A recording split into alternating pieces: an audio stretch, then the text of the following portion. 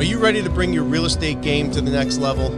My name is James Prendamano. I'm the CEO and founder of Prereal, and over the past 25 years, I've closed over $1 billion in transactional real estate. Each week, I'm meeting with outstanding investors, high-performing individuals, and visionaries operating in the real estate space.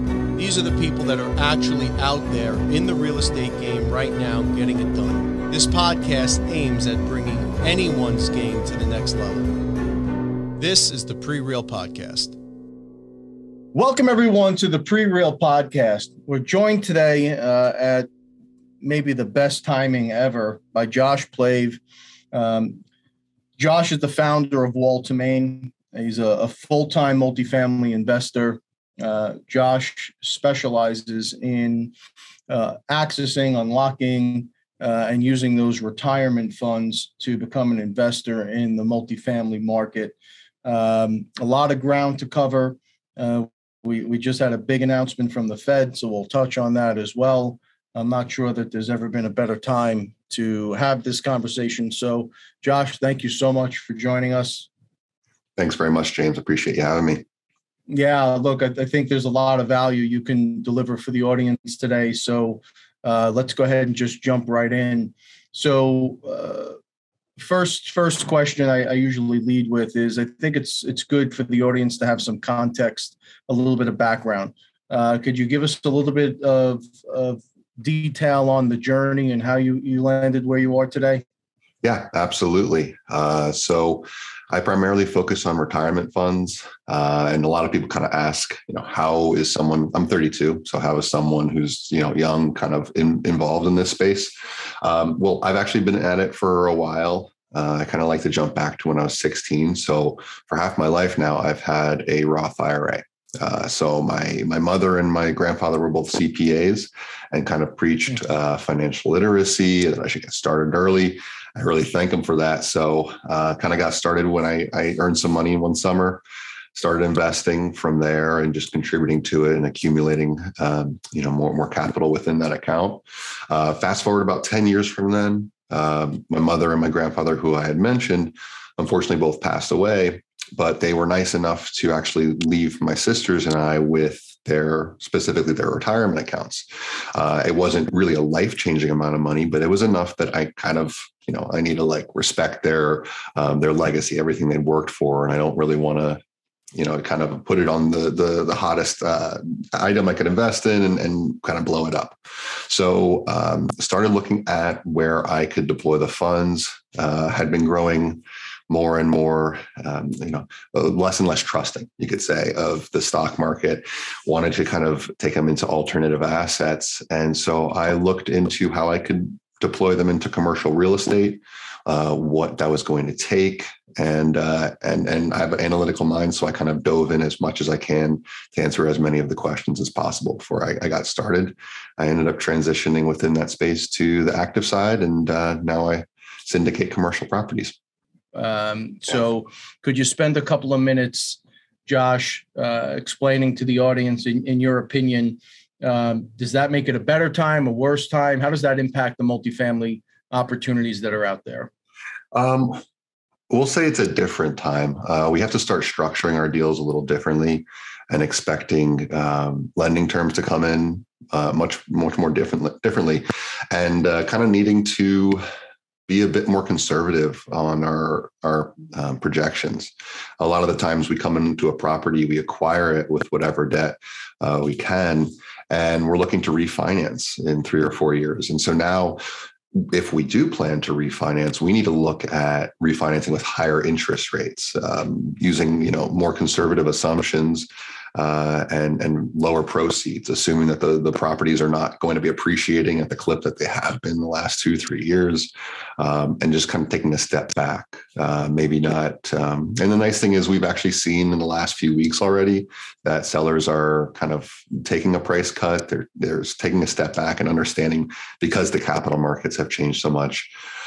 We can't acquire the properties at the cost that we have been in the last, couple months. So things are starting to adjust and move already.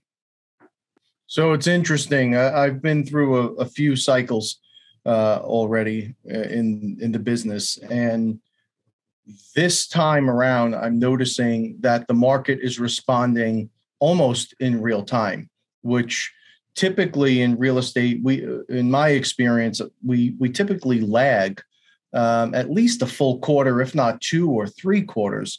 What do you think the reason for that is, that we're getting such a quick response from the market this time around?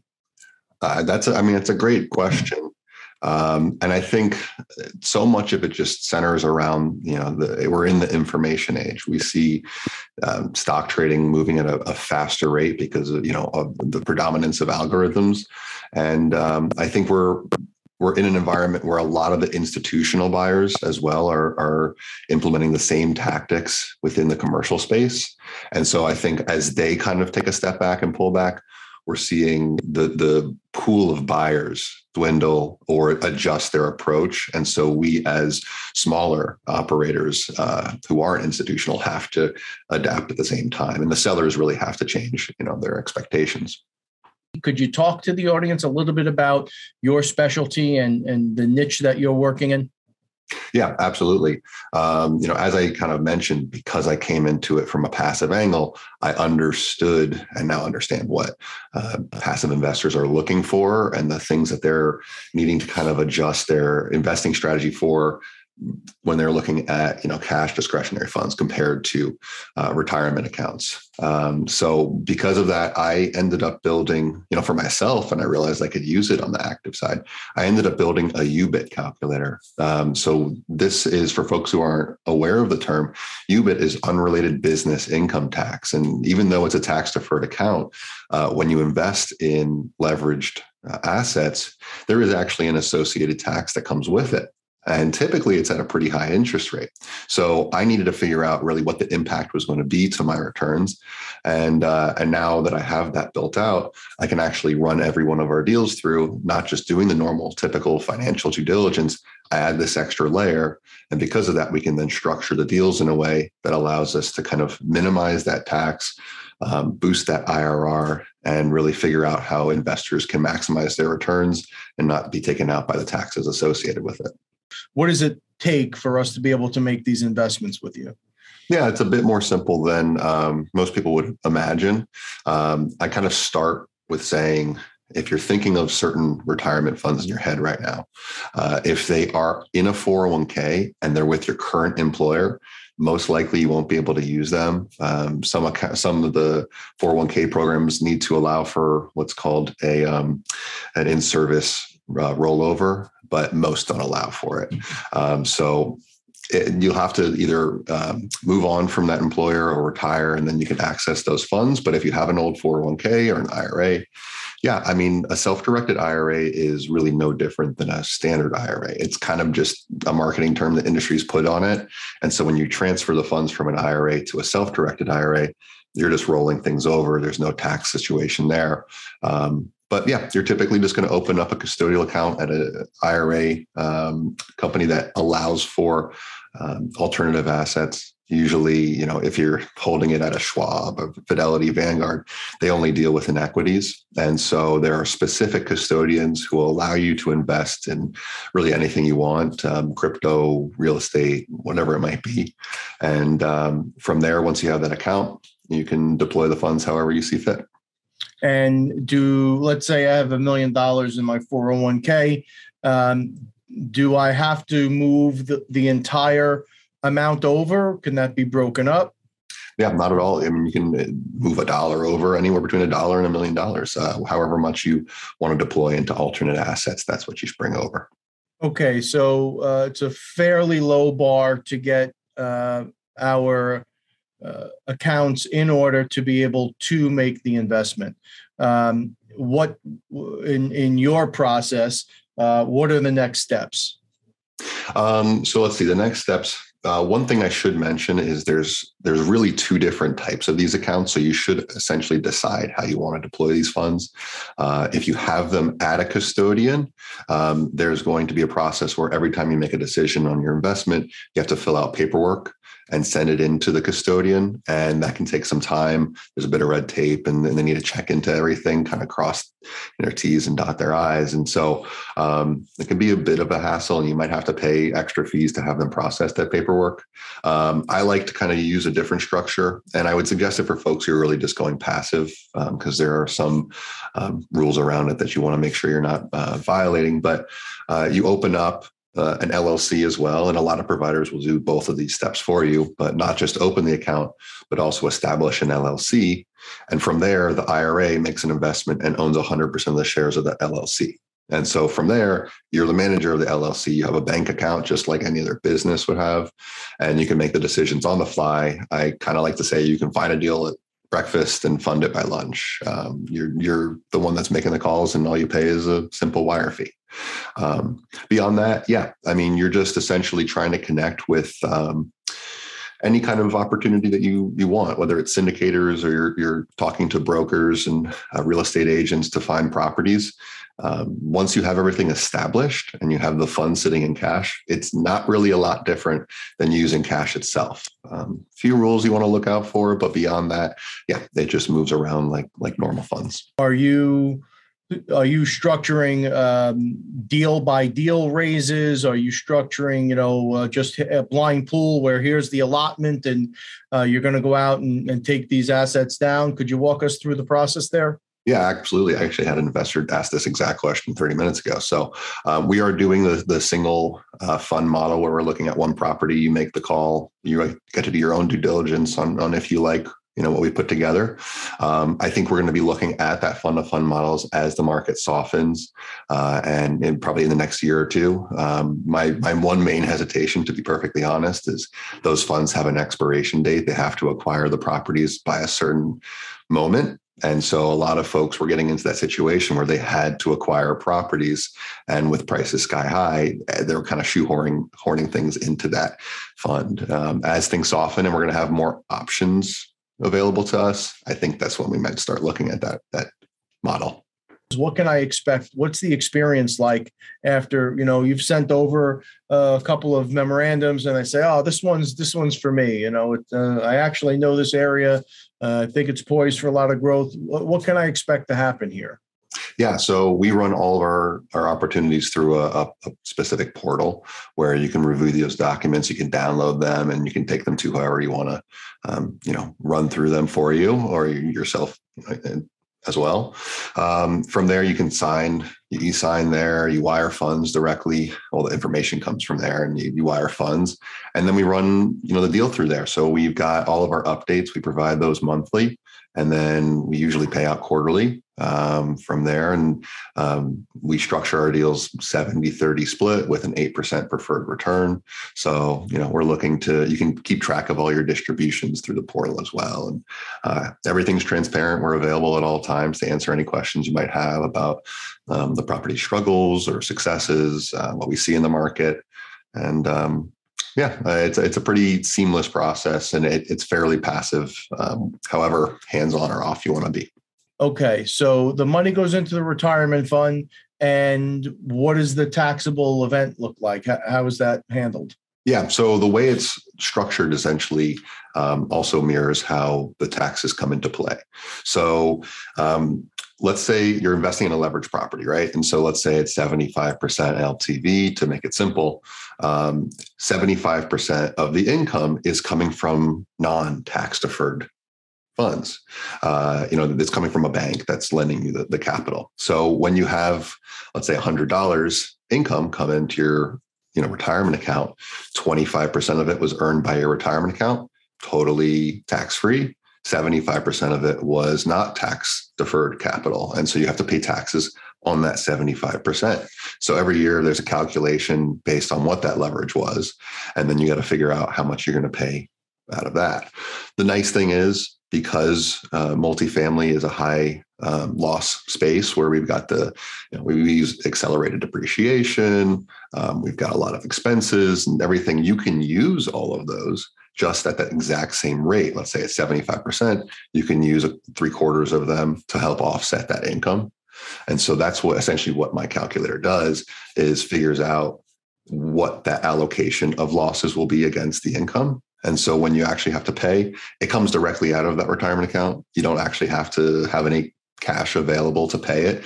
Your retirement account pays the taxes for you. But the nice thing is, because of those losses, you can offset pretty much all of your cash flow. I haven't really seen any deals where there aren't enough losses stacked up to help or to not offset all of the distributions you see on just rental income. When it comes to capital gains, you'll have some funds left over, some losses left over to help offset those capital gains. But that's typically when you're going to see the any kind of loss any kind of tax. But it's in terms of its impact, I kind of look at it from a like an annual percentage base. So if we're just kind of general numbers, if we're trying to double money within 5 years, that's a 20% annual rate. We're typically going to be, our deals we've structured between a 2 and a 3% reduction. So you're looking at 17 to 18% returns after the event. And that's essentially just because we're trying to find deals where we can refinance early. So we're keeping the IRR higher and getting you your capital halfway through. And looking for properties where we can just kind of minimize that tax implication. Are you focusing in 1 or 2 or 3 towns and or cities, or do you have holdings in a host of different markets? We've got a good amount of markets under our belt, but the most we have 3 properties in the Sarasota Bradenton market, which are by far our best performing ones. In the last 18 months or so, the Southwest Florida market's actually been the number 1 market for multifamily.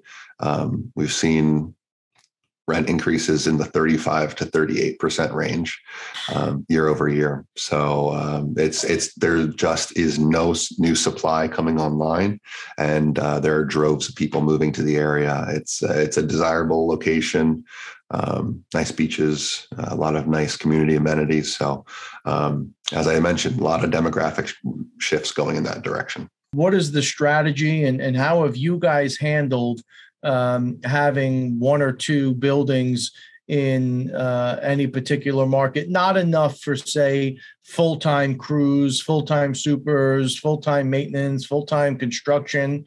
How do you manage that? I would say the number 1 way is working with the same property managers across a good portion of our properties. So we're working with 2 companies that we're very familiar with. We've got a decent hold on the asset management side of things. We have a good background in project management, and that's essentially what asset management is. But when it comes to property management, just as it is with any level of real estate, whether it's single family, commercial of any type, it all starts and ends, and it's so critical to find the right property manager. So we've got a couple that we really like working with, understand how they work. And so we'll typically have full-time, staff or requiring properties that are at the right size to have that on site. And, they've got dedicated construction teams. We typically run all of our actual construction through them, unless it's a really big project. And then we'll use them in addition to an outside construction firm that we bring in as well. You probably get a lot of packages, and you probably have folks sending you opportunities quite a bit. Is that the case? Yeah, absolutely. And brokers have a lot more time right now than they used to. Yeah. So what does a good deal look like for you? What are the metrics you're focusing on? I kind of touched on it already. We're looking for things that have some general value add component, where we're experienced in coming in and kind of rehabbing those units and resurfacing countertops, replacing fronts on boxes and everything. Metrics, we're looking for opportunities that are they already have, it is kind of hard to find assets right now that don't have good occupancy, but ones that, either they're at 100% occupancy and they aren't charging the right rents. You never really want to be at 100%. So ones that aren't, taking a focus on that, or, they're just managed by like a mom and pop or like a one-off property manager who's not really fully experienced in larger, multifamily properties. And so occupancy for whatever reason in this market is actually in the 80s or low 90s. We're looking for that, places where we can really come in with a large rehab budget. We'll see how things shake out now, but we've been focusing on a lot of opportunities that we could use bridge debt, where 100% of the rehab's included in that loan. Is there a minimum fixed, term on debt that you're considering when you're acquiring these buildings now? Is it a certain amount of years that you want a fixed deal? Yeah, I would say so. We structure them around 5 or 6 years, and we want terms that can actually match that as well. Bridge in the past has been it's 3 + 1 + 1, and so we need something that can at least stretch for 5 years, where we can get some leeway time between the 2 and 5 year mark, where we know rates will match what we can afford and be able to take on at that point. We may not get as much as we thought we were going to get here, but we're probably going to get a better deal down south now, and we'll be in a higher interest rate environment, but the price will be commensurate to that increased rate. Does the flow of people abate, stay steady, increase? What do you see here? Yeah, as we see with the market right now, there are so many indicators pushing in all directions. It's not like past environments where you could look at a bunch of downward, pressure and be like, oh yeah, it's coming.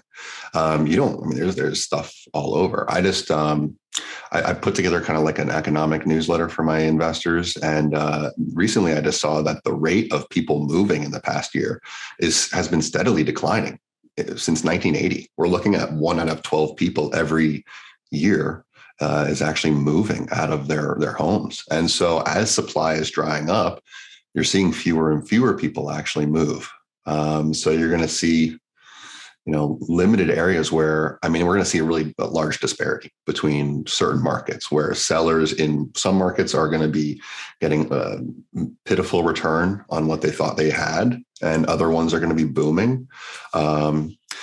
And so, yeah, I think, but you're going to see a lot of folks that are investors who are realizing that's the case. And so they might be trying to get out at a breakneck speed that we've seen before it kind of the situation exacerbates even further.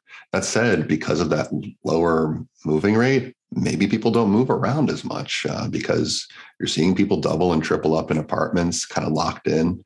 Homeowners who have had incredibly low interest rates aren't going to be selling. And so folks are kind of moving more towards renting, but if there's no supply there to meet them, it's a tricky situation. And where do they go? Yeah, I don't know where they go. And if there's no supply to meet them, and again, we touched on this a bit earlier, we're finding, and this started before the rates really started to jump on us, that a lot of construction projects are being taken off the board. Which is another anomaly. The supply chain issues have really stunted expansion in many, many, many markets. Yeah, it really has. We in the properties we own in Sarasota, we only saw 2 properties coming online in the I think it was 3 quarters. To compete with us. And honestly, they're taking much longer to complete than you would ever see. My next door neighbor actually runs a development company who's putting together a whole, condo project around the corner from us. And, they're throwing everything up. And I was able to see the difference between how fast things were moving when they first started the project last summer, and they're trying to finish looks like 12 units right now, and it's moving so slowly. And they're actually seeing the first time where these properties they're single family, but they're not getting 20, 30 offers on them. And it took them 3 or 4 days until they had a single offer, and they're just kind of sitting there. So especially the higher priced ones. Yeah. So, things are really shifting and slowing down. And I'm curious, this is going to be the one down the street is really going to be my prime example of, where the market is. I live in Charlotte. It's one of the hottest real estate markets in the country. And so if I can see it in real time, it must be out there in other places. And I'm curious how much they build out this development over the next year or two, if they finish it right away and try to get it before it really, crumbles, or if they're pausing it and waiting. Yeah. And again, so much of that, in spite of they could have complete alignment on what they want to do. But if supply chain doesn't loosen up, it doesn't make a damn bit of difference, right? Yeah. I mean, absent the materials to complete the jobs, there's not a whole heck of a lot we could do about it. Yeah, I mean, you're seeing lumber prices collapse as well because there's no supply, and people are starting to build even less. And so, yeah. Yep. I thought that this would be a great episode for the audience, and you certainly just didn't disappoint. Josh, where can folks find you? What's the best place to find you online? Yeah, so company is called Wall to Main, as in Wall Street to Main Street. This past week has been the prime example of why we named our company that. So the website is wall2main.com. So we have a good bit of education there where we can teach you how to use existing funds, how to optimize them and make sure that you're deploying them in the right way. And then we've also got investment opportunities. I offer a free PDF called, I think it's like the top tips for investing in multifamily with retirement accounts. So you can kind of learn all the tools of the trade to make sure you're deploying them in the right way. I really appreciate the time. Josh, Plave, everybody. Wall to Main. As always, folks out there, I know these are crazy times. Stay safe.